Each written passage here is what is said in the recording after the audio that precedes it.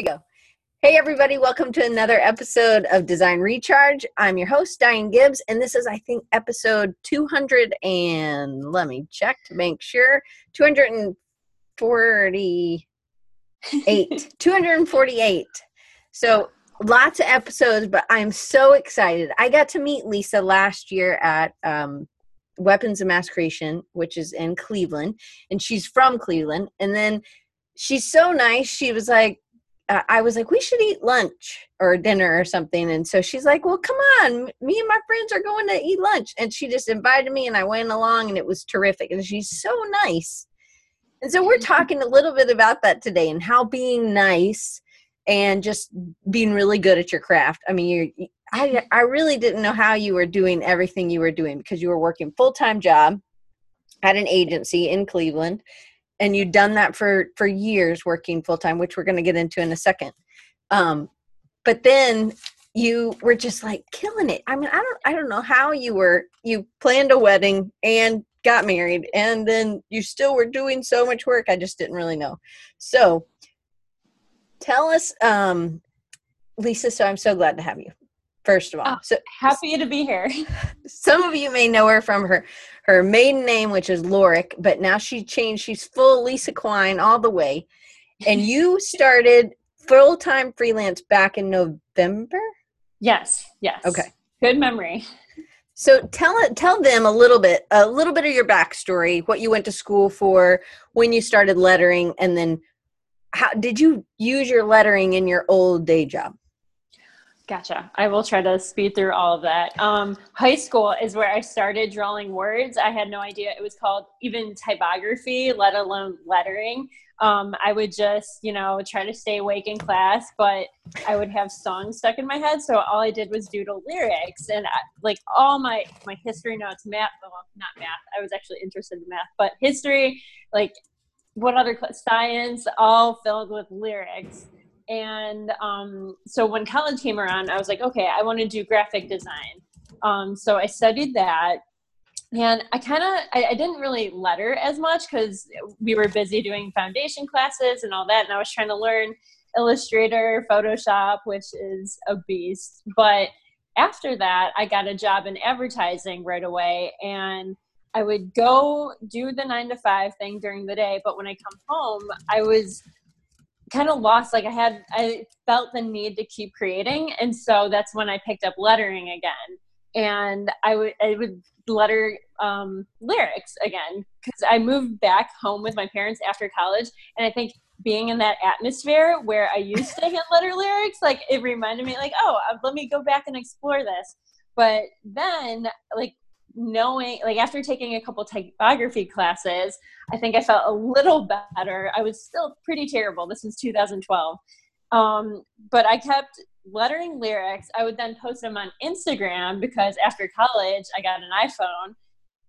And then I found #lettering, and that led me to follow Gemma O'Brien, and Roxy Primo was one of the early ones too. And I just found all these people who were mastering lettering. I'm like, ooh, that's what I want to do. But in advertising, I didn't letter a whole lot, but some of my coworkers saw that and they would hire me to do baby shower, wedding gifts and stuff like that. One art director did find my lettering and he did hire me on to do some headlines in a whole campaign. So that was super fun. But the whole, that company had a very clean, Helvetica, Bajas kind of style. So it didn't really fit. And I didn't really mind because it felt like lettering was my little thing outside of work. I didn't want those worlds to collide too much. Mm-hmm. But I started getting bigger and bigger projects and it became difficult to juggle. I didn't know if I wanted to be on the path to become a creative director eventually or be on the path to hand letter full time. And I chose the later, but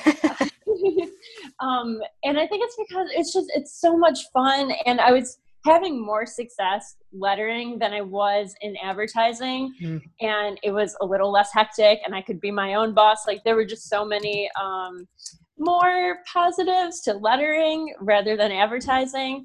But it was hard. I mean, eventually I did make the leap. and I had a wedding after that. But I waited till had some money saved up, had health insurance through my husband, and then like there was a whole safety net built so I could make the leap. So then I want to show some people. I didn't go back super, super far, but I went back far enough maybe. So I'm going to share my screen. Well, it really isn't that. There's a couple Global Prairie things in there, but just to kind of see. So you have a huge range of styles. I don't think that you don't fit into one box, which I love.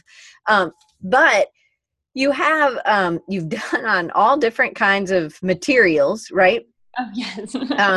You do illustration on there, but how did you, like in the beginning, were you looking at finding letters or typography somewhere, like even in high school? Was there something you're looking at?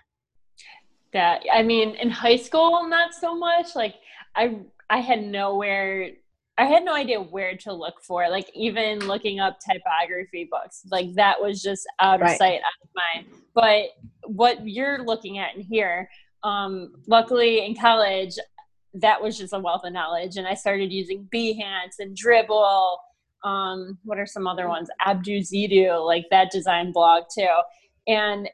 But mainly it was Instagram and Pinterest too, because it was very easy to just type in lettering and get a whole network of things. And Behance and Dribbble tend to be more niche and for designers specifically, whereas Instagram and Pinterest is really anybody.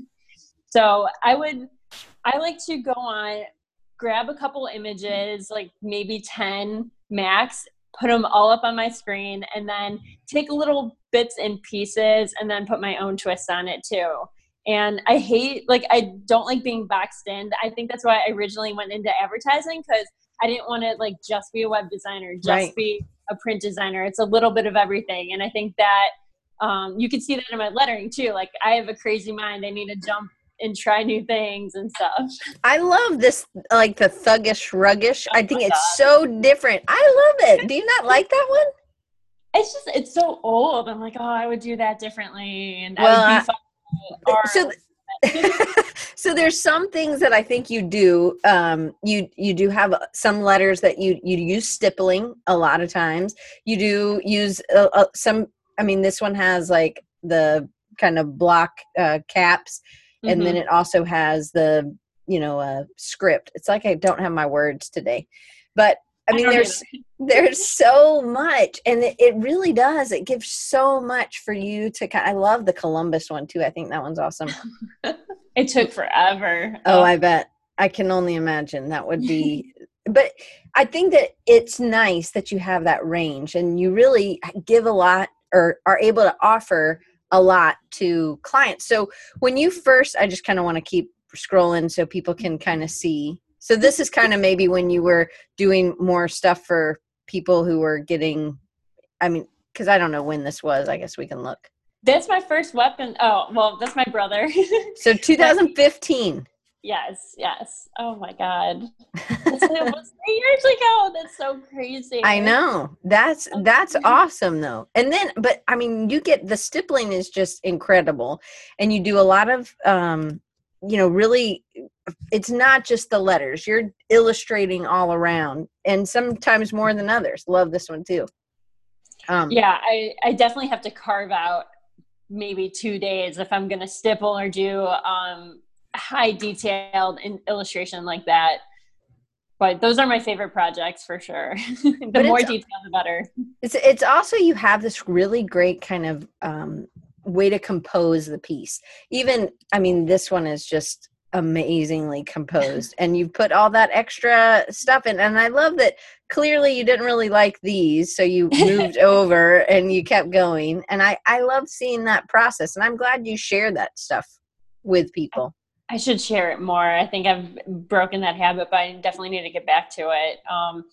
And I think a part of that reason is because the iPad, you don't really go through tracing paper and layers of that. It's just all right there on the screen. So I'm trying to do both, like stay on paper and maybe a little bit of the iPad too. All right. So I just noticed we were getting tons of, Lenny's here. Lenny said, hey, and Matt Dawson. Oh my God. All right, Josh, Ash, Daryl, everybody's in here. Thank you. Kim's here. All right, so Amy says this makes me want to go home and draw. So that's awesome. Yes, So that makes me so happy. so was composing a big part, or was that something that happened? Because it seems like just getting the composition down is one battle, not just the lettering part. Yes. I'm actually going to teach this in my workshop. And it's something that I learned in college, because if you look at my high school stuff, everything is spaced out so clunky. But now that I know what letting and tracking is, thank you, Typography 101, I know how to properly space things. But an easy cheat to that is just boxing out where you're going to put words, like best thing ever. Like that would be 3 large boxes. I'm trying to think of something more complicated. Just any sentence. Isn't that the hardest? Like getting content is the most difficult part of my process. Use your weapons. I'm looking behind you. Okay. If I was going to do that, maybe use your would be on the same line, and weapons would be huge, but like just drawing out the boxes first and then filling your words in. Like words like those are like tiny little boxes, but the big chunk of it, just huge square on the page. Oh, and your dad's here too. He said, "Hi, from Dad. Keep up the good work." That's Hi, sweet. Dad. Hey, my dad doesn't even pop in. All right, so let's get into some of these questions, because one of the things that I love is that you are so nice. So I want to know how you, I was telling Kim this morning, I was like, I just really want her to answer this question. Like if I get this question answer, I'll feel really good about the interview.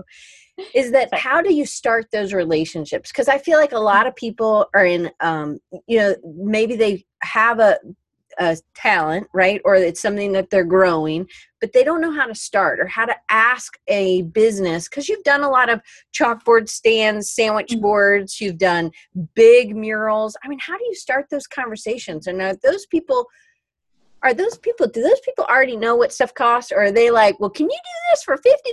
And you're like, oh God, how many letters do you want me to do? There's so much to everything you're asking. Yes, I get a lot of those, like, hey, I don't have any money, but can you do this? Like, can you take a charity project? And I would love to. Like, my main goal is to, do one freebie maybe every 3 months, just to like feel like I'm giving back or doing something. But no. So how do I build relationships or like even start to do that? Yeah. So like if you were going, what was one of your first clients in Cleveland, and how did you go about getting, because this would be in the beginning, like was that 2015 you were just doing these things for friends? And then how did you get to do a wall or a window? Like how does it, and just so you know, your mom said, hey, your mom's here too. So everybody's here. So we love both your parents. So we're glad.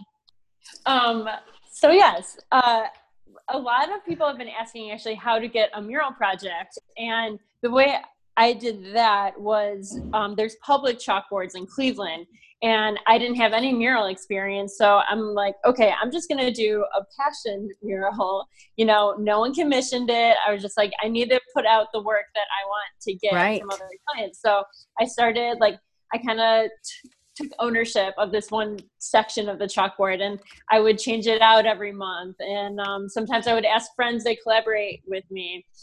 Unfortunately, I live in Cleveland, so I could do it only like a couple months out of the year where it's nice weather, because it was an outdoor chalkboard. But that kind of helped kickstart that. They're like, okay, she can do large scale stuff. Also, so you kind of had to prove it. You had to prove that you could do this first. Okay. Because otherwise, how do you gain client trust? Exactly. Right. And do you ever go to some place and you can tell a professional did not do their whatever, right? And you're like, hey, I could do this and it could look a lot better. Or I don't know how to have those conversations and still be nice, Right. And it is a little bit of like, well, show me you can do it. But how I got my first mural project, which was a 4-wall lobby in a company office. Yeah. And I'm like, wow, this is a big first step. But it was actually someone I used to work with at my first agency. Her girlfriend worked at the company Findaway, and she was like, you know what, Lisa does a little bit of lettering. She could do a mural. Like, probably had no idea what if I could or not, but she just kind of threw my name in the pot. So they were asking around different artists, and they were like, draw a hand lettered thing and an illustration of an ice cream truck. So I gave them a quote and an ice cream truck, and they're like, we like your style of illustration. Like, go at it. There's 100 more things to add to the lobby walls. Whoa. I had no idea what I was doing, and I didn't project anything. I was just kind of like freehanding it all, but learned a lot.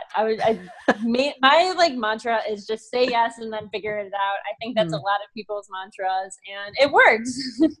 Well, I think another thing you and I had talked about the other day, and maybe when we had lunch, is just your enthusiasm. So just going in and getting on board. I know I'm totally jumping around. I don't even know. I haven't even looked at my questions, but I think that that's something else as well. So like that lobby project, have you ever gone back to them? Have they ever done something else, or is that your work from a while ago still up? So the lobby with the 4 walls, that's still up. A couple of months after I completed the lobby, they wanted to get the CEO of the company a birthday gift. So I did a little caricature of his face and some inside joke. They're huge on inside jokes. So I did that, sent it off, and then they're the ones actually shipping me to Philadelphia tomorrow for this conference to do a live mural. Sounds like you're going in a box. They're shipping me. I got to get in the UPS truck right after this. Pretty much. Here's a paint marker. Go at it. All right. So tell us, we're going to go back a little bit. So in November, you step out and you're like, okay, bye-bye advertising, because you were doing so much on the side. So yes. because you had saved up money, because I always feel like there are a lot of people who come and listen at live and who are on YouTube watching, they want to know, well, how much, like how much work do I need to have so that I can go out on my own?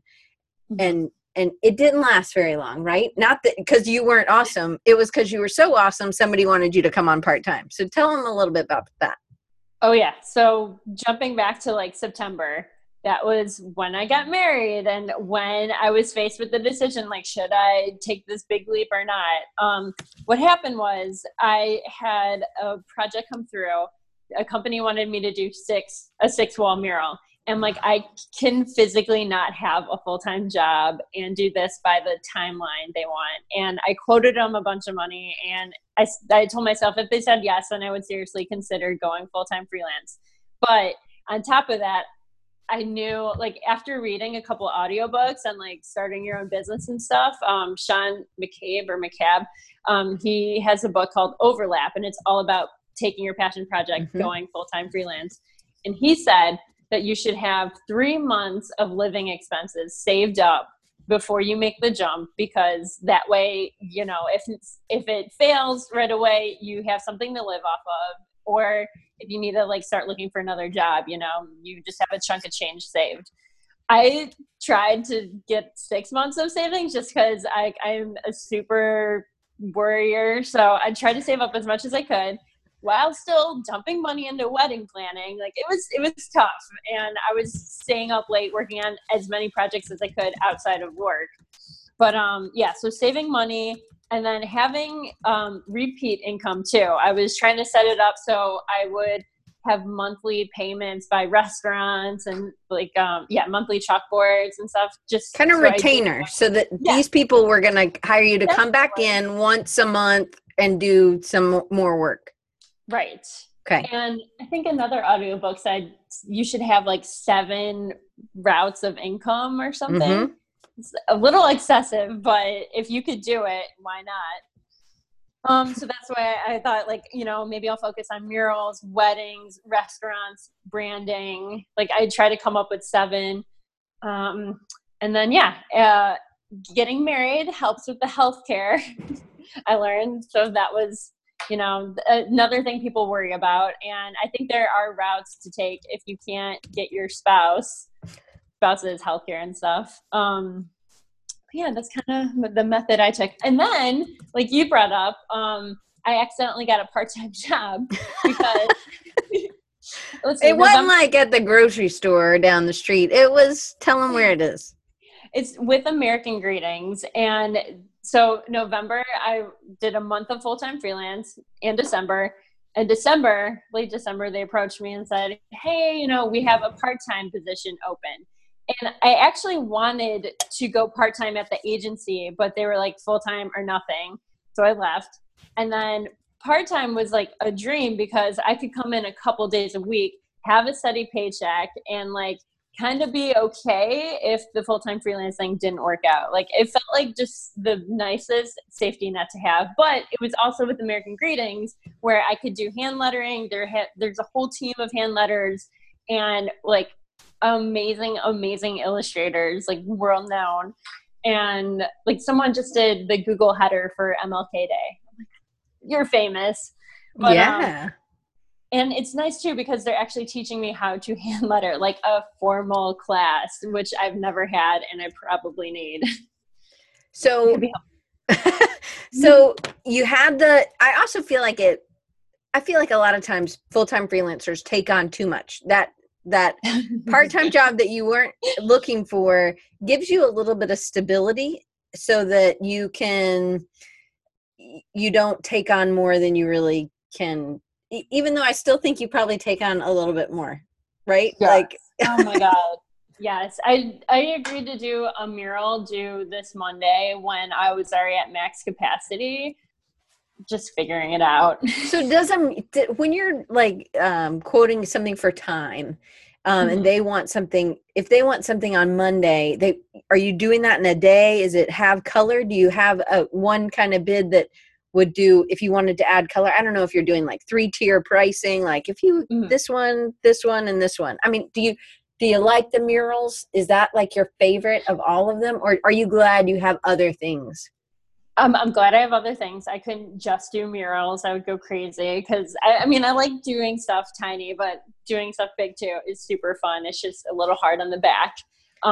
With this one, it was for the Cleveland Flea, the one due this Monday, and they've been a very helpful client. It's run by Stephanie. She was my business coach for like 2 phone calls. Loved her.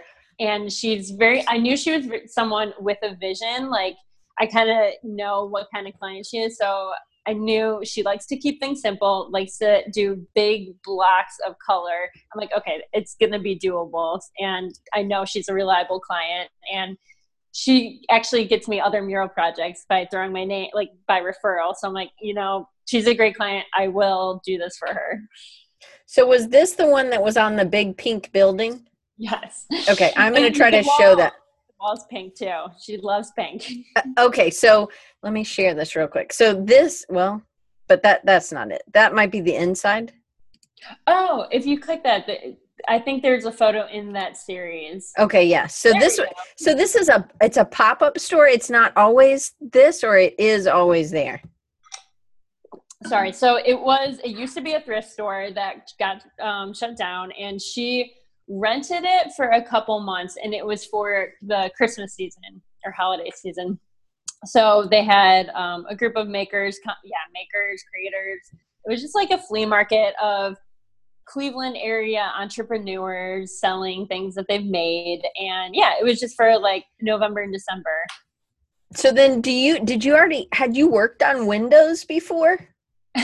Yes, but like maybe the size of what you're looking at now, just like like the little one, like a storefront window, not like a thrift store storefront window. Right, because this is big. This is a big. Oh my God. So, all right. So this is. Is there some sort of learning curve? I don't know if you were able to project onto this or not. I was not. I would have been able to like print out that to size and like, tape over the windows, but it seemed like too big of a hassle. And I figured like, you know, if the C isn't the right curve, I could erase it because I had to use acrylic markers. Mm-hmm. This couldn't be permanent because she was renting. So this is all water-based markers, very easy to get off. And so I just kind of would do a letter, stand back, do another letter, stand back, make edits. So you're doing this, so not from the inside backwards. You're doing it from the outside. Oh, you are. You're doing it. Oh my goodness. So that also seems like a big challenge to me. Yeah, I definitely had a misspelling in there a couple of times. But just how the letters work, I mean, I guess you just switch it, but it seems like it would be a challenge because it's so big, Yeah. But I mean, I had my iPhone. I would reverse the image so it would be backwards, and then just kind of went from there. All right. So let me stop screen share real quick. All right. So let's talk about American Greetings just a little bit. So how flexible, so they wanted you part-time, you said, how about 2 days? And so how do you work those 2 days? What if you have to go out of town? Do you just scoop them up somewhere else? They are so nice and flexible with the schedule. I only do a couple projects per month and stuff. Cause they're a greeting card company. They have okay, just do the lettering for the front and inside of this card. It's due in a week. It's kind of easier to do. Some stuff is easy. Some stuff is a little more complicated, but they're very generous with the time.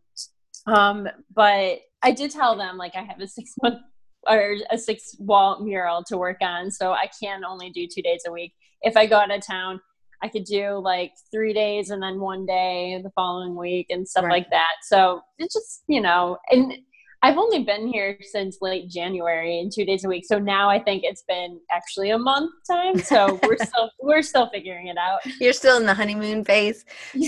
So how many projects are they I need 50 cards by the end of the week? Or is it just lettering that you're doing, or are you doing the coloring in the computer? Or are you doing the coloring? Because that one that is your that what you did, I guess it was for them. Maybe it was. Let's see if I can find it. The one about your husband, the son-in-law. The son-in-law card. Yes, that was actually from last year. It takes a full year for our card to go through production and actually be out in stores. But they brought me on as a freelance designer. I did 4 cards for them last year, and now they're trickling into Target and Walmart and stuff.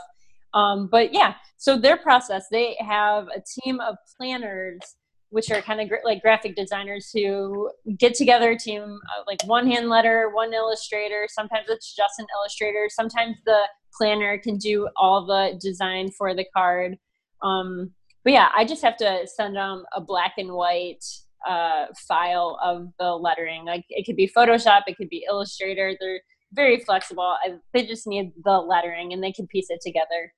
So you aren't having to color things, right? Okay. I mean, you might still do it just for fun, right? But a lot of this is just.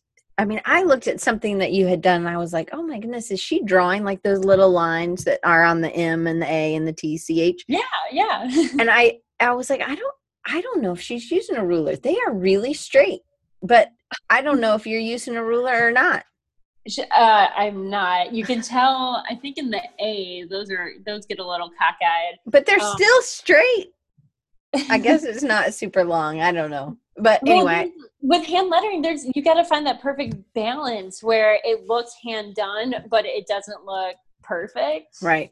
All right. So they have so you did some pieces last year. So in a week or in a month, because you said they don't ask for too much, so you don't feel too stressed. But are you giving them multiple versions of? Is it more art directed? Is it just one? They said, hey, we need you to do a son-in-law birthday card or something, right?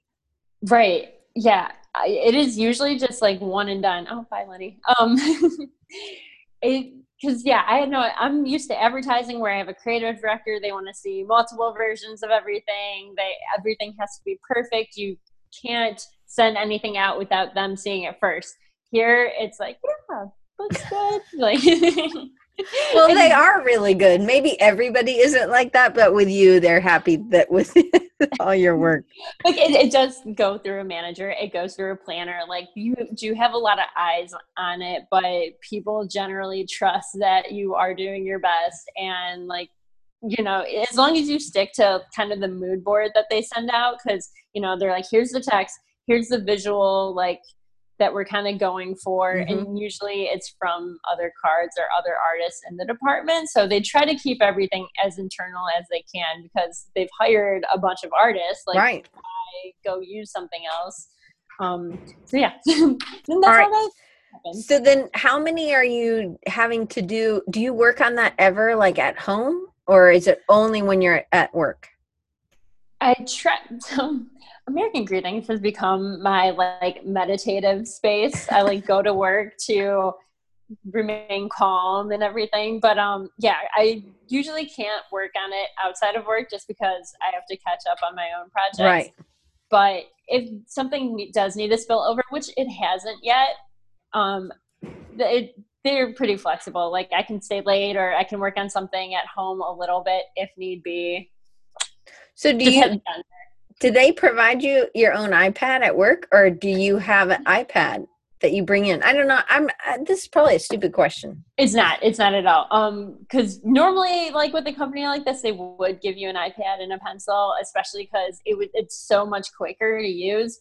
They don't here yet. I think they're trying to put, like, illustrators can request a Cintiq, Mm-hmm. but for right now, it's like, if you want to use it, you're going to buy your own. And which is fine, because I bought my iPad before I even like came here, so I don't mind using it for no one. Because it's just another tool. But the other tools, there are, I think when at Weapons, there was a tour. I know Lenny got to go on it, and they toured American Greetings, right? Yes. So do they provide a bunch of other utensils, I guess, for you to use? They have everything else besides the most expensive pieces. But like every pen you can imagine, every like anything you can create artwork with, they have like their own art store. And they have their own Starbucks. They have their own greeting card store where you can get American greeting cards at discount. Like, it's amazing. That's awesome. Okay, so when they give you kind of a direction, but you pretty much have complete creative freedom after you see what they're, just as long as you stick within their mood board. Mm-hmm. How do you kind of use that? I know you already did stuff like that because you'll have mood boards for clients. How do you kind of transition and talk about some of your freelance? How do you get, because I feel like you're working in Cleveland. You said a lot of your work is local. Mm-hmm. And you are busy. You're slam busy, right? So how do you, and a lot of people aren't, they don't know what this costs. They don't know what this is. So there's a lot of educating, which I think this is where being nice comes in. Because sometimes you can get, I think Jason was asking earlier, he's like, oh my gosh, I just want to ram them in the head with my fist when they ask me if they could do something for free. But I think people don't realize, and I think we start feeling guilty about I like to do this, and maybe when you work, it should be painful or something. So how does that, how do you use what are some tools you use with your clients, like in the beginning? Because some people, they know what they want, but they can't communicate it, right? I'm just reading Jason's comment. So I try to get in the right mindset. I think I read this in an audiobook too, but the best projects will be because you're either fueled by something that you want to create or fueled by something that is a price that you appreciate. So those are always my two goals. When you have both of those, that is a sweet spot and the best project ever. But if people aren't willing to pay you what you're asking, then maybe you could go for having, like, kind of taking creative ownership over the project. Otherwise, you're not going to be happy and your client's not going to be happy, and it's not a good fit. So I try to hit either of those two things. But I think what you were getting at, being enthusiastic about the project also is super, super helpful. Like, acting like you want to work with the client, acting like you want to work on this project, like you are so amped about it, definitely helps. And that has helped me get return projects through my clients. Like, wrapping up this 6-wall mural, they gave me a 7th wall to do, and they gave me a postcard announcing their new name and location. and I'm doing another invitation for them. Like they just keep giving me work. And I think it's because like, you know, we'll meet in person, which is huge, and over coffee, and I'll be like, yeah, like what's going on next? Like, oh, and actually helping them, you know, because that you have to be good at what you're doing too. Right. So they see the return on their investment. They also see that you're part of the team and you're part of the strategy. And I think that really does make a huge difference. Like people feel like, oh man, Lisa's really, they feel like you are part of their team, even though you're freelancing, you know? Yeah. And like, it's kind of addicting too. You know, when you're sick or sad, some like help me books say to smile and you'll feel a little bit better. Like if you're in a sour mood, just by smiling, it could like boost those dopamine levels just like a little bit. I think that helps when you're meeting with clients too. Like if it's just kind of standing your ground, like not letting the sourness be on your side of things. Like it just always, it's putting on a face, but that's what gets you money and projects. So sometimes it's just being enthusiastic about having a new project and that you're being able to live the way you want to live, even though you're not maybe loving what you're writing or what you're lettering. Yes. Okay, I will, Carol. I'm up for it. All right. So your mom asked me to dinner. Next time I'm in Cleveland. Oh, I saw a good question from Joe. Okay, I didn't see it. So do you know what? Do you want me to? It was something about how do you use projectors? Okay, yeah. I have yet to have a mural project where I actually can use a projector, just because they've been in like tight wall spaces and stuff. So I use the grid method where I take a picture of my sketch on my iPad and it's like I do a grid inch by inch, and then on the wall I do foot by foot and just go by square and match each square. But I tried to use a projector for this mural due on Monday, and the image was too small, like on the wall. She wanted it bigger, and I couldn't on the spot. Like I should have brought my laptop, adjusted it in Photoshop. But if you, like, I asked Adam Vickerell what projector he uses. I asked Roxy and Phoebe what projector they use. And they gave me, like, you know, good ones to use on Amazon. It's a little expensive, but totally worth it. Like, I've been using a $50 projector, and it was totally pixelated. So I actually spent over $100 on my new one, and it is very crisp. So having the right. So Kim actually uses a iPad Pro or iPad to project hers. So we'll have to get you guys connected. So, Yes. And she really got it from Dylan Minguez, who is also in Ohio, right? So I think the projector is really, really a good way to go, because then you still can adjust and do some things on the spot if somebody wants it a little bit bigger. Definitely need and that. You have an iPad, so you're ready to go. All you need is that little HDMI cable. Yeah, it's tiny. It's like $20. I'm sure I have it somewhere in the apartment too. I'm not putting two and two together. But I think that Joe, just so you know, we will make sure if you can tell me what your projector is, Lisa, then I will put it in the show notes, and we can. I'm going to write that down so that I can get that from you.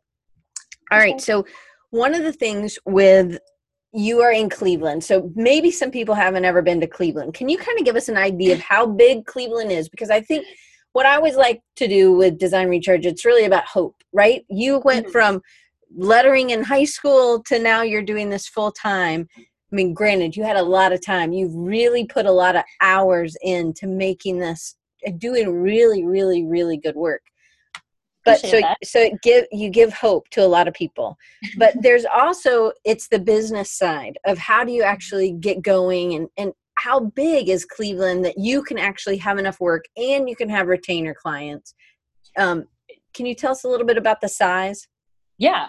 So I would compare it to Nashville. I'm trying to think of a city that a lot of people have been to or know about, but it's very much like the size of it. It's kind of like Nashville, just a little smaller, but it is definitely a Midwest city with a small town mindset.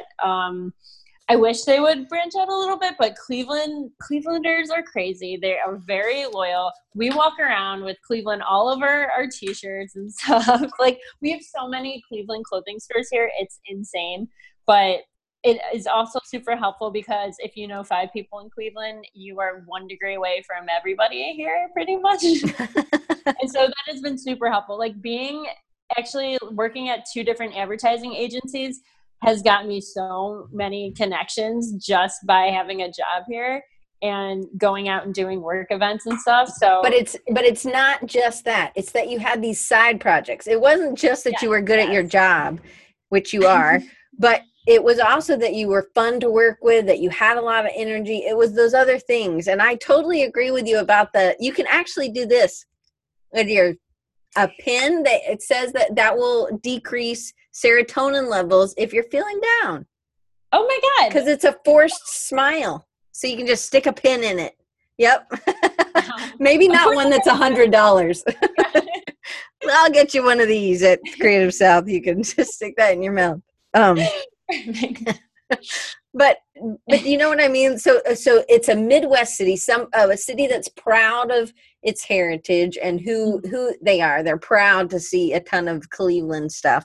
That's another thing. I've gotten projects where they're like, we wanted a Cleveland artist, which again, I mean, we do need to branch out if we do want to grow as a city. We can't just be like in a Cleveland bubble, but hey, I'm not complaining if it's getting me projects. and yay, it's an artist. That's right. So it's also there's a pretty good little art scene in Cleveland, right? So that's another kind of aspect. It's tapping into, if somebody wanted to do this in North Carolina, I know Jeremy's in Charlotte. It may not be as, I'm sorry, they're washing a screen over there. I'm going to turn my mic a little bit this way. Maybe you don't hear it or won't hear it. But you know, it's tapping into some of that art scene to see if those people it's meeting people, right? It's meeting people who know people who might need something, right? It's right.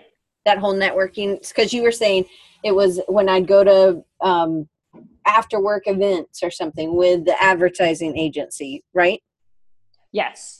But another part of it is too, like just reaching out to other artists in different cities and being as transparent as you can. Like, I hop on a girl boss call every Monday with Roxy and Phoebe in San Diego and Emily in Sacramento, Little Patterns in Chicago, and then Eden Bates in Austin, I believe. So we've got all corners of the map covered. And we talk about pricing. We talk about licensing. Like, I have upped my prices so much just by these phone calls with girls my age doing the same thing. And we all just kind of help each other out. You know, if someone's having a bad client experience, you know, we all talk about it and help each other out. It is just so, so important to kind of like find a group of people that you trust and can open up to about. That's not necessarily just in your local area, right? Somebody who you have a little bit more perspective on what's happening outside. I think that's really critical to the growth. If you live in Chicago and San Diego, like living expenses there are crazy. So they have to up their prices. So sometimes I feel like I'm not charging enough, but then again, like I'm living in Cleveland and like stuff isn't as comparable. Same thing with clients. Like if you get a national client, then yeah, you could charge licensing fees and all that. But if you're doing a mom and pop shop, like we discuss how to handle that too, you know? So how did you get connected with those girls? They have their own podcast called I Do. Yep. But did you know them had you ever met them, or did you just follow them online and they just started you started the conversation and then y'all? Yeah. So I like most people, if I'm not seeing them at conferences like Weapons and Creative South, I'm finding them online and totally being a fangirl, reaching out because they're just people. I think once you break down the barrier of like, and tell yourself they're just humans too, then everyone seems much more approachable. So yeah, I would comment on every single post. And I think that's when they're like, okay, this is the only person listening to our podcast, so we'll bring her on. And I got to be on twice. So that was super exciting. And I actually got to meet them in person when I was in San Diego. So that was fun too. That is cool. That's awesome. Yeah. So again, like if you see someone on Instagram, like reach out to them in a heartbeat, you know, that it never gets old hearing that like, hey, I like your work, like, and answering questions, like artists want to help, you know. So Jeremy kind of has a question about networking. He's like, "Oh, you Yeah. go to these events and you feel like all you have to do is say, "Hey, here's my business card, here's what I do." So it's very kind of quick. How do you make more, because I think this is one of your Great superpowers. You question. make things more meaningful, and it's not just a one-time event. It's a, just like you were with Phoebe and them. It was this consistent, you were consistently following them, commenting, you were there. And so how do you get that in a either in-person setting or online? I mean, online you kind of explained, but in person.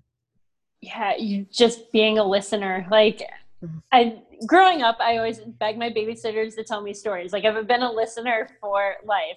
And people have like every single person has so many stories. So, you know, all you have to do is go up Mm. to someone and be like, where are you from? What do you do? What do you like to do? What do you want to do? And like, what tools do you use? What are your strengths and weaknesses? Like, just fire off as many questions as you can. My husband says, he's like, "Diane, are you an interrogator?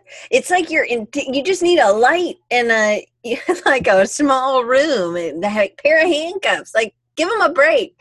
But I Oh my, think that people usually are excited to yeah. share, to talk about what that who they are.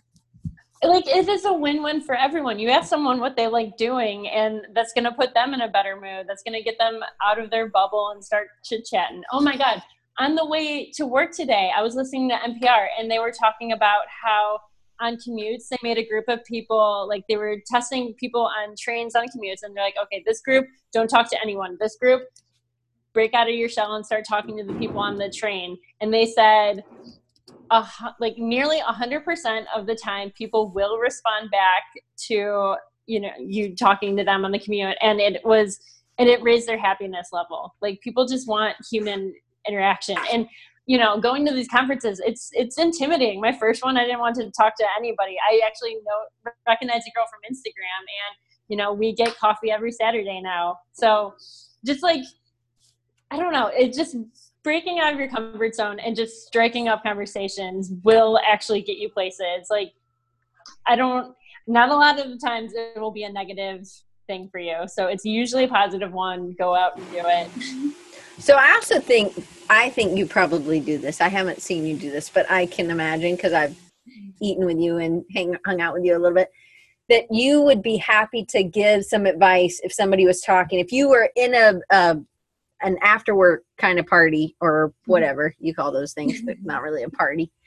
I don't know, whatever. So you're there and they start talking to you about what, because you're asking them questions. Oh, what do you do? Well, they say they run their own business, and they say they have a hotel, or they have a restaurant.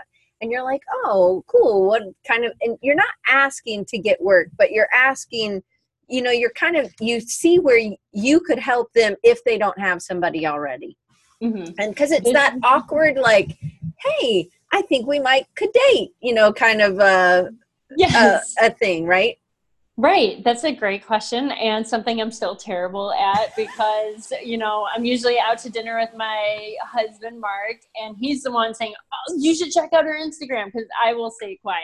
And, you know, when we leave a place, he's like, you should leave something behind. Like, you have to push yourself and market yourself. So this is something I'm terrible at doing too. But like you said, just a very subtle plug. It's not like, hey, I think like your company should really work with me. Like, don't be too aggressive, but like, hey, this is my work. Would love, you know, I'm a fan of what you do. I think we could collab or something. And sometimes it's like, oh, well, have you thought about maybe doing if they're a restaurant, like, have you thought about painting your bathroom stalls or doing something different, like something that That's would just perfect. be so and it doesn't mean that you have to do it or Right. draw on it, but it just is giving them an idea of ways to make.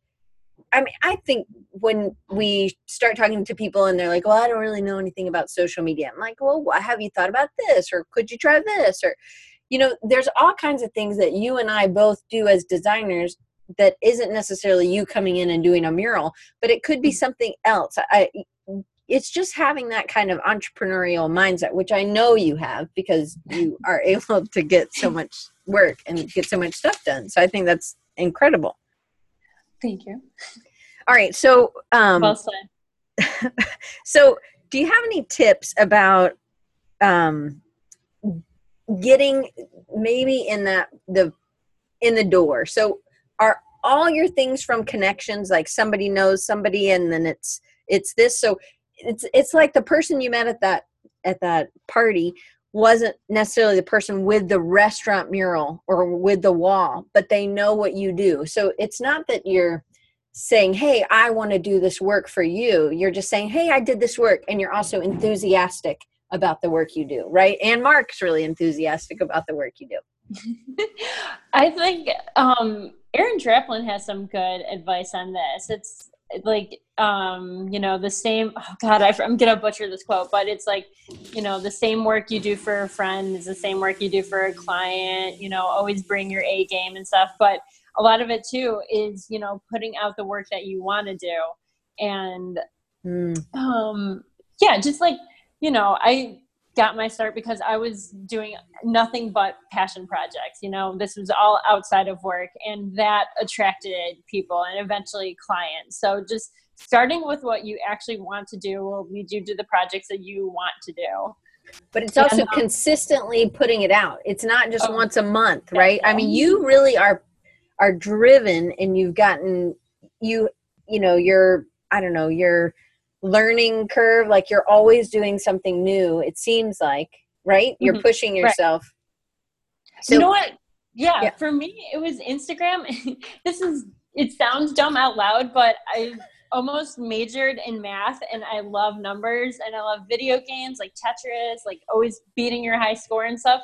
That was like Instagram for me. I kept lettering and stuff, but the more I wanted more followers and more likes and just seeing measurable data. And I know it doesn't really correlate with, skill level, because some of my favorite people have 3,000 followers and stuff. So it doesn't really, I don't know. For me personally though, I love trying to get more and more and more, and like seeing the stats and seeing what does well with the Instagram world and what doesn't, when to post, when not to. But something like you said, it has always been consistent, is consistency in your work. So how often do you think you're posting? I try to do it every day right now. Now that I've gone freelance, like there's a period of time where I'm just sending out estimates. There's a period of time where I can't share anything. So I try to recycle and post something that I did like a year ago. And it works with Instagram because 9 times out of 10, people don't scroll through everything. So they don't see a lot of good work that maybe you did a couple years ago. So I try to recycle some That's a great idea. Right? Yeah. Especially if it's not within like a couple swipes, I'm not going that far, right? Right. If you do 6 swipes, then, you can repost something from that window. Yeah, I think that's a great idea. So you also really put, like, I'm looking at 1 3-row thing right now. One is on the iPad. One is it looks like a pin. Maybe there's some pencil in there. It's like tropical kawaii. Oh yeah, that was pen and paper. Yeah. Okay, and that one is absolutely freaking awesome. And then there's you on your Christmas present with the things it's like a mural, things we should never whatever that.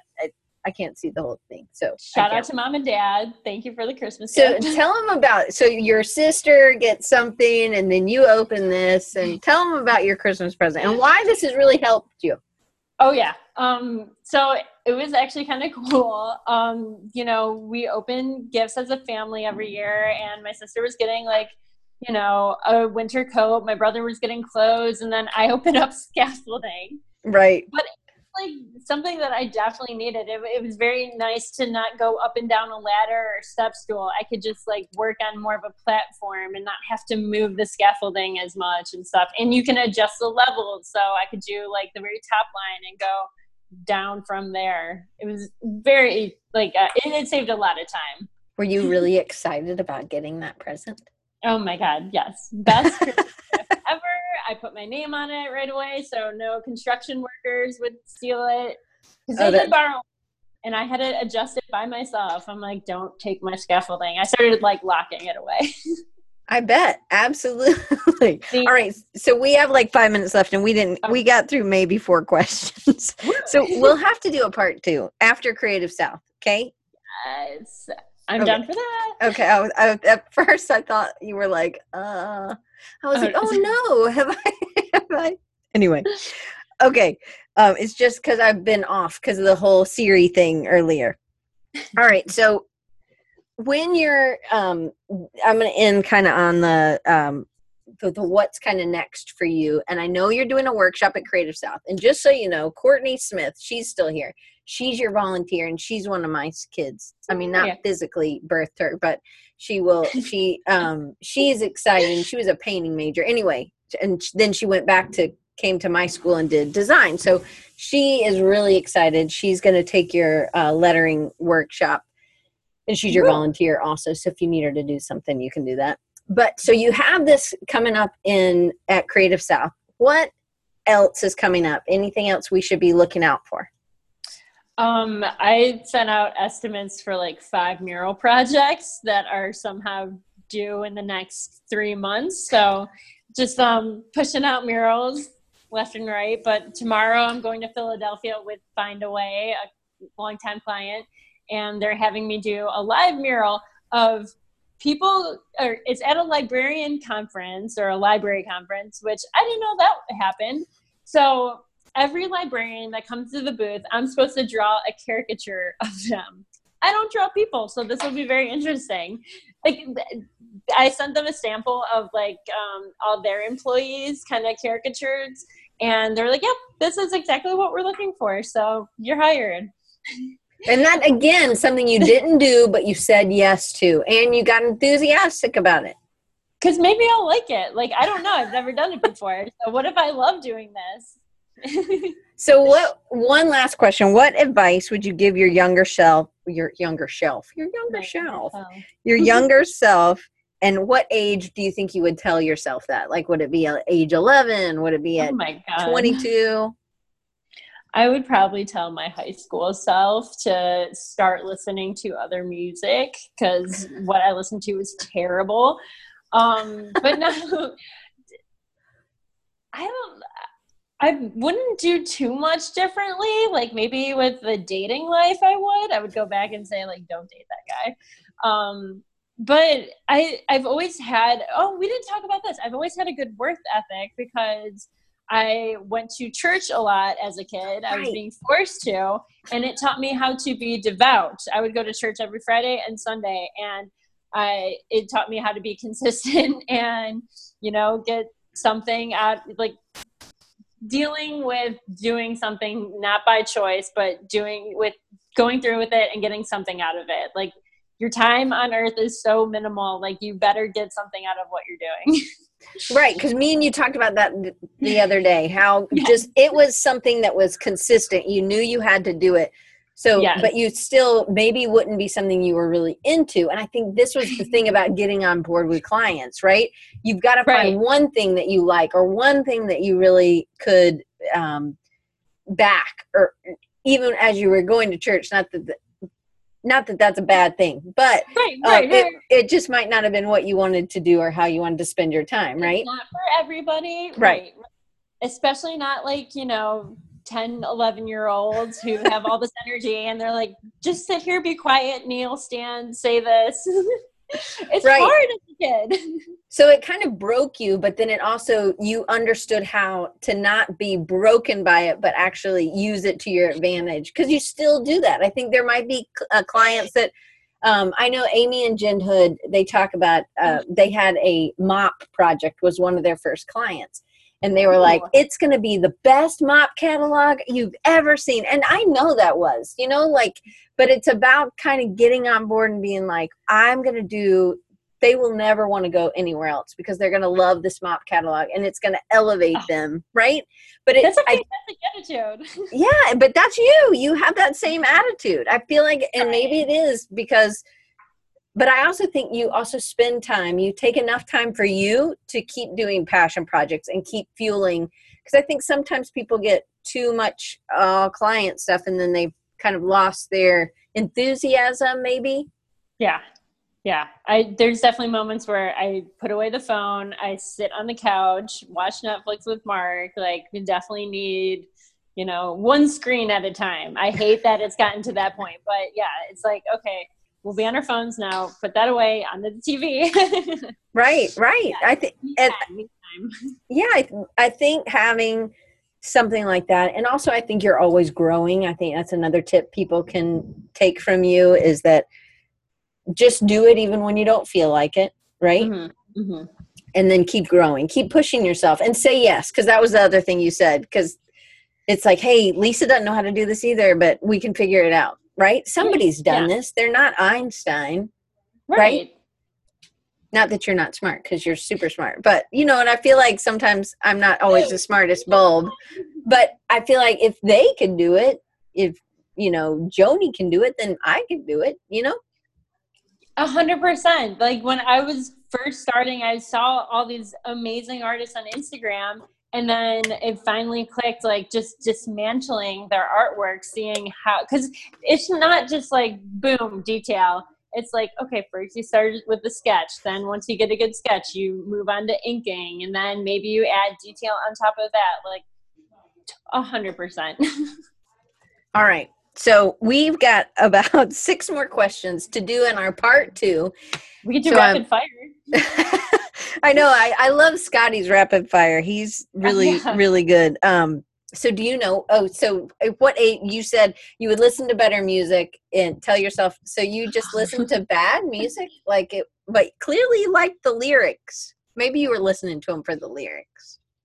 Oh God, we can just skip to the next question. Yeah, I listen to horrible music. All right. I want people to know how. Yes. I want people to know how to follow you, so they can always check out your work. Do you think you get a lot of work from places like Dribbble, or do you think you get more work from people like Instagram, or do you think it's just people have shared your stuff? Because a lot of the work is local. It's usually people like either finding me on Instagram or their buddies like, hey, you should see this Instagram. But like having somewhere where your work is, and I have a website, but people are just used to Instagram. There's familiarity there. So I think seeing it on something that they use every day, like, that is the hook, line, and sinker. So do you track your Instagram? Like, do you see how many people went? Do you look at that? I mean, because you're a numbers person. So is that something you do like at the end of every week? Do you kind of analyze the post or? Okay. Here, if you switch your Instagram account to business, you get all these wonderful numbers. Sorry, I know it is really good numbers. Like what posts are doing well, what parts of the country. Sorry, can you even see that? Well, I suggest getting a business Instagram account so you can. And it's really easy. It's just a quick switch, right? It's so quick. It's all you have to do is set up a Facebook account for your business. Mine is just Lisa Quine. I have nothing posted on that Facebook page, but it's so interesting. Like 34% of my followers are men and 66% are women. I'm like, I look at mine too. Mine are like 50-50 or a little bit more men than women. Oh my God. I know, isn't that funny? I know. Yeah. I think that stuff is neat too. I think that's a whole nother workshop. I think at Creative South sometime should happen, because I think it's about knowing how to. I mean, you have 21.2, and I've finally reached the 2,000. Woo-woo! We're gonna get that number up. But I think it's knowing what to do to get that, and I think that's where a lot of people are. And I think some of it's just about exposure. Now they change the algorithms all the time. It's kind of that whole other ball game. But if you're not playing in that field, then you'll never maybe get where you want to go. Do you know what I mean? Yes. Like, you can make a beautiful website with your work on it and stuff, but if you're not on social media where everybody else is, no one's going to see it. Yeah. Well, and kind of being able to analyze your work or somebody else's work and seeing why it's doing well, and then how you can adjust, I guess. Because the one thing I notice that I love is that you have great set shots, but then it's not just set shot, set shot, set shot. You actually show your face a lot. When I look at the year end, it's always the posts with a face that do better than like a illustration piece or something, which I just think is so funny. I don't know if you get that same, like the you on the scaffolding gets a higher like than just the work. Work in progress tends to be more likes than the actual finished piece, but that's just the way it is. I think I guess people just like to see that human touch, and your work is amazing. I mean, you have down to a T how to get the life in it. So sorry, I'm looking at Jason's comment. Jason said, total opposite when you're a bearded metal dude. People are like, yeah, just your lettering, weirdo. Oh, whatever. Jason, I love you. Yeah, right. I can't anymore. I could have just picked it off the floor, I guess. All right. So let me share. So it's Lisa, QUINE.com. And then rhymes if anybody's on, right. What? Rhymes with wine. Quine rhymes with wine. Okay. And then also on Instagram, it's Lisa_Quine, QUINE again, just for anybody who's on iTunes and they're not, they're listening, not seeing me in the chat, typing it in. And email me with questions. I love answering questions. So if you want to chat more. What's your email? If you go to my Instagram, there's an email button. Oh, okay, great. So we can email you straight from Instagram. Perfect. Yep. We'll do that. All right, Lisa, thank you so much for giving up so much of your time. I hope you have a safe travel tomorrow, driving to Philly. Yep. And I can't wait to see you in like 3 weeks at Creative South. I can't wait to see you and everybody listening who's going to Creative South. It'll be so much fun. I'm super excited too. All right. We will see you next week. Whole March. We just didn't do a March design recharge on a Wednesday. So I'm just going ahead and just adopting that. It's March Madness. So this not Wednesday, we are going to have Lisa, another Lisa. This is the only non-Cleveland artist we're talking to this month as well. Maybe March is always Cleveland month. But we have Lisa Glanz back to do her part 2. She's going to do it on Monday. She's in South Africa, so we have a little time difference. So it's 10 a.m., I think. Is that right? 10 a.m. on Monday morning, Eastern time, 7 a.m. Pacific time. So catch us again on Monday, and then we're going to come back and we start, I believe, the following one. I don't know if it's in March still, but it's with Scott Soder, and he's an illustrator, and I can't wait to have him on as well. So, but Lisa Glanz, the part 2, we will get Lisa Quine scheduled for her part 2 so we can continue this conversation. And maybe we can, we're doing some live podcasting at Creative South, so maybe you can pop in the booth and we can get some more questions answered then too. Yeah. All right. Well, guys, if you want to volunteer, there's still a few volunteer tickets for Creative South. Just go to www.creativesouth.com and then /volunteers with an S, and then fill out the form. And then I'll send you a code. If there's left, it's $100 off your ticket, and you only have to give me 6 hours.